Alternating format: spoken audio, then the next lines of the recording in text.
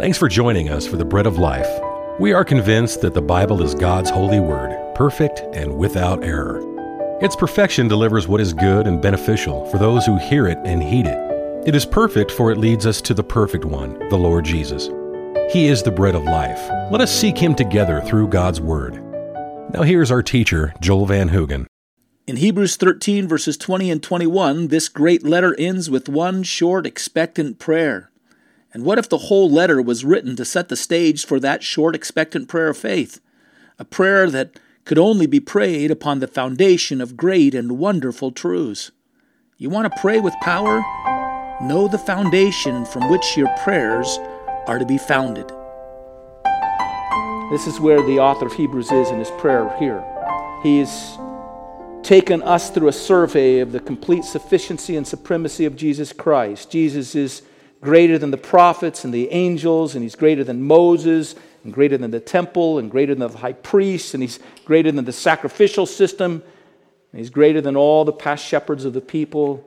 He's greater than all because He is the culmination and the fulfillment and the answer of everything that was anticipated in the Old Testament. Everything that has been designed in history up to that point in time was pointing and leading us to Him. He is the Word of God made known. He is the salvation of God brought down.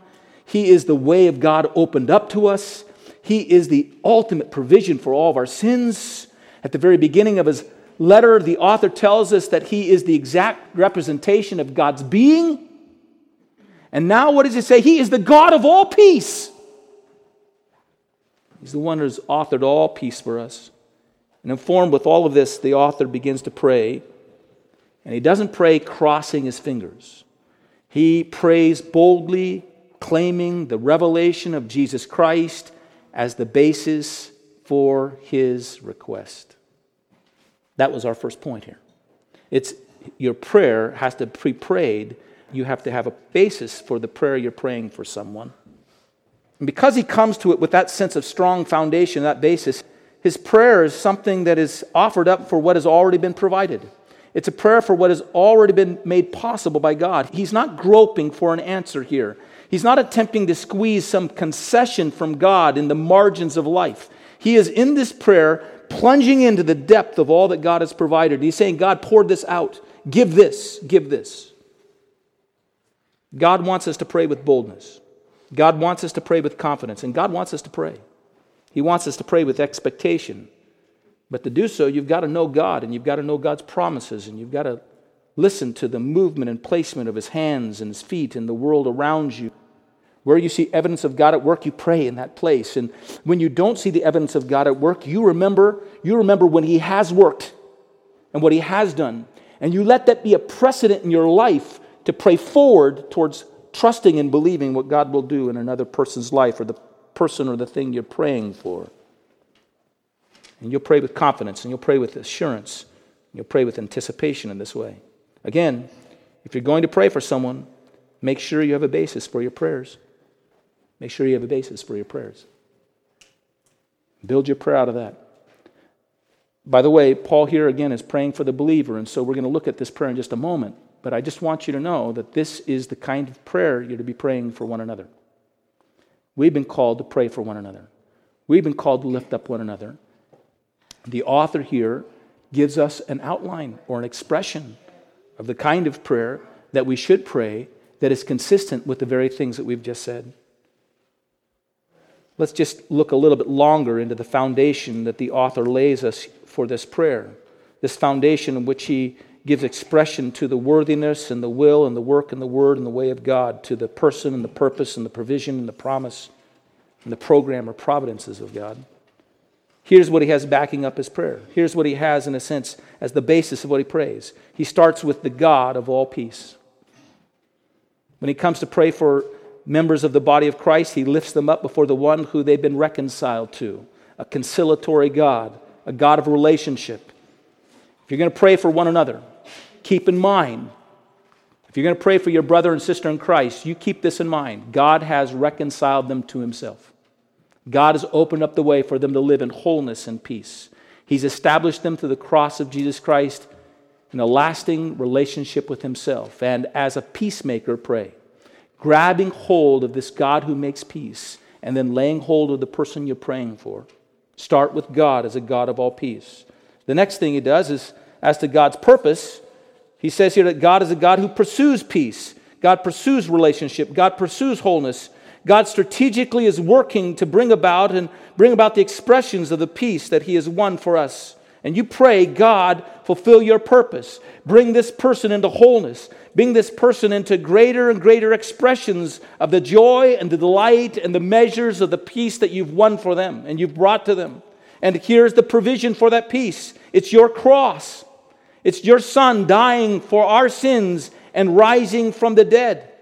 God brought Jesus Christ into death for us, and God brought Jesus Christ into resurrection life for us. By the way, how do we know that the sacrifice on the cross of Jesus Christ for our sins has brought us peace? You know how we know? Because he rose from the dead. Christ's sacrifice satisfied the demand of justice against our sins. It has breached the gap of the judgment and division between us and God and removed the judgment against us and God's wrath from us and opened the way for us being reconciled to us. And we know it because he's risen from the dead. If Jesus Christ had not risen from the dead, he would just be another sacrifice laid before the temple that was not enough and was not sufficient. He would just be one more carcass or one more body laid on the altar. And we'd be waiting for one final offering to fulfill it all for us and be the answer for all that we need. But he's risen from the dead. God brought him from the dead. A demonstration that I've accepted this sacrifice for your peace. Understand that. Lord, I don't know what the answer is for this person. Lord, I want to see you work in a powerful, but Lord, what's the answer? No, we know the answer. It's in the cross. It's in the cross of Christ. It's in all that you've provided. It's in your death for them, and it's in your resurrection life for them. Oh, you have something authoritative to grab a hold of. And understanding what God has provided. God, it's all been provided for my brother. It's all been provided for my sister. I'm asking for the outpouring of what you've already provided in their life. Do you see? Your prayer becomes strong and powerful in this way. He also prays for the word that's been promised to us. He expresses that by referring to it as the covenant written in the precious blood of Jesus Christ. The blood of Jesus Christ speaks forever of the word of promise to us. God has backed up his pledge to save us with the blood of Jesus Christ, which speaks forever on our behalf.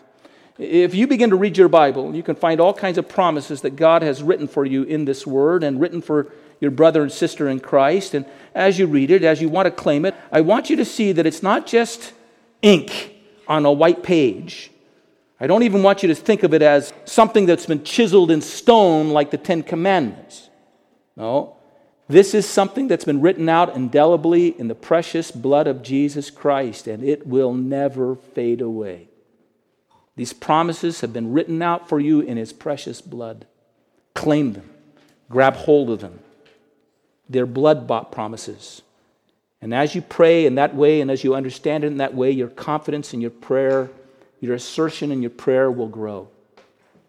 Also, he speaks about what he's programmed for us. He speaks about the good shepherd or the shepherd of the sheep. What you need to know in the providence is that God works through our life, is that God is forever drawing us further and further under his care, where Christ is to be exalted forever as the one who is our good shepherd.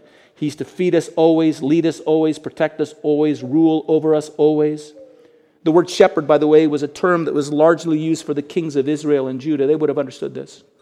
They would have understood in Paul's prayer that Paul was exalting Jesus Christ as the King of all kings and the Lord of all lords. And he was expressing the program or plan or design of God that Jesus Christ would rule in every way. So, I'm praying for my brother and sister, right? And I'm praying that God will work in their life. And you know what I'm really praying? Lord, bring forth the evidence of demonstrating that you are the Lord of their life. Bring them under the sway of your rule. Let them follow you and obey you so that being obedient to you might lead them out into green pastures and bless them and feed them and nourish them. Jesus, be Lord. Be Lord. That's the basis of the prayer. That's the foundation of the prayer. Very quickly now, let's look at verse 21. Having laid this basis for your prayers that you pray for others, or that the author is praying for us here, I want to repeat something of a point that I've already made, but I want to make it our second point here. And then I want to demonstrate it in this passage. And I want you to get this in your heart and your mind, because I think it's tremendously encouraging. Having laid down, you might say, the basis of his prayer in verse 20, and then offering his prayer in verse 21, I want you to see this one thing. When you pray, you find when you lay down that foundation, when you lay down that basis, you now have the ability to pray for the entirely possible and the completely provided for. When you lay down the foundation of all that God is and all that God plans and all that God purposes and all that God has provided and all that is under His providential work and His power, then when you pray along those lines, you're praying for something that is entirely possible and completely provided for. Here the author is praying for us. And what he's asking of God is entirely possible for us. It's actually what God has provided for us. Listen to it. May God equip you or perfect you with everything good. May you do His will, working in us that which is pleasing in His sight. Let's quickly look at these three things. He prays that we would be perfected in goodness. The word perfect there is a very interesting word and a wonderful word in the Greek. You might have equipped for every good work or made perfect for every good work, but the word there in the Greek means to bring things that are disharmonious or things that are complicated and complex things and to mend them into a harmony. He's praying, may God mend your life into a harmony. The disparate things of yourselves, those areas of your life where there's conflict and where you're torn and broken, may it pull it all together and meld it into a harmony with everything that is good. Your translations might say every good work. May He perfect you for every good work. The word work is not in the Greek. Basically in the Greek it just says, may God harmonize you with all things good. With all that is good. What a wonderful picture of what God does in the heart of the person who puts their faith in Jesus Christ.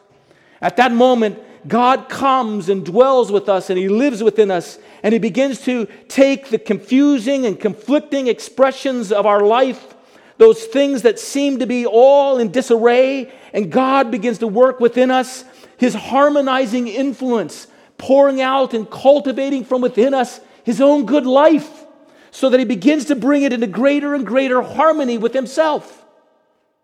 What a promise. Have you ever thought, I am such a complex and conflicted person. I don't understand myself. God does. And the God of all peace, the God of all wholeness, comes and dwells in the one who puts their faith in Him. And He lives in them. And God begins to set apart, begins to work, crafting His providential work to bring all these impulses in your life that seem to be pointed in all kinds of wrong directions and to harmonize them all together under the expressions of His own deep, profound goodness, kindness, love. And so what the author is praying for is something that God has already in the beginning and already begun to do in the life of these believers. Thanks for joining us today at the Bread of Life. To learn more about our work around the world, go to cpeonline.org. That stands for Church Partnership Evangelism. And to learn more about our fellowship here in Boise, go to breadoflifeboise.org. Until the next time, God bless you.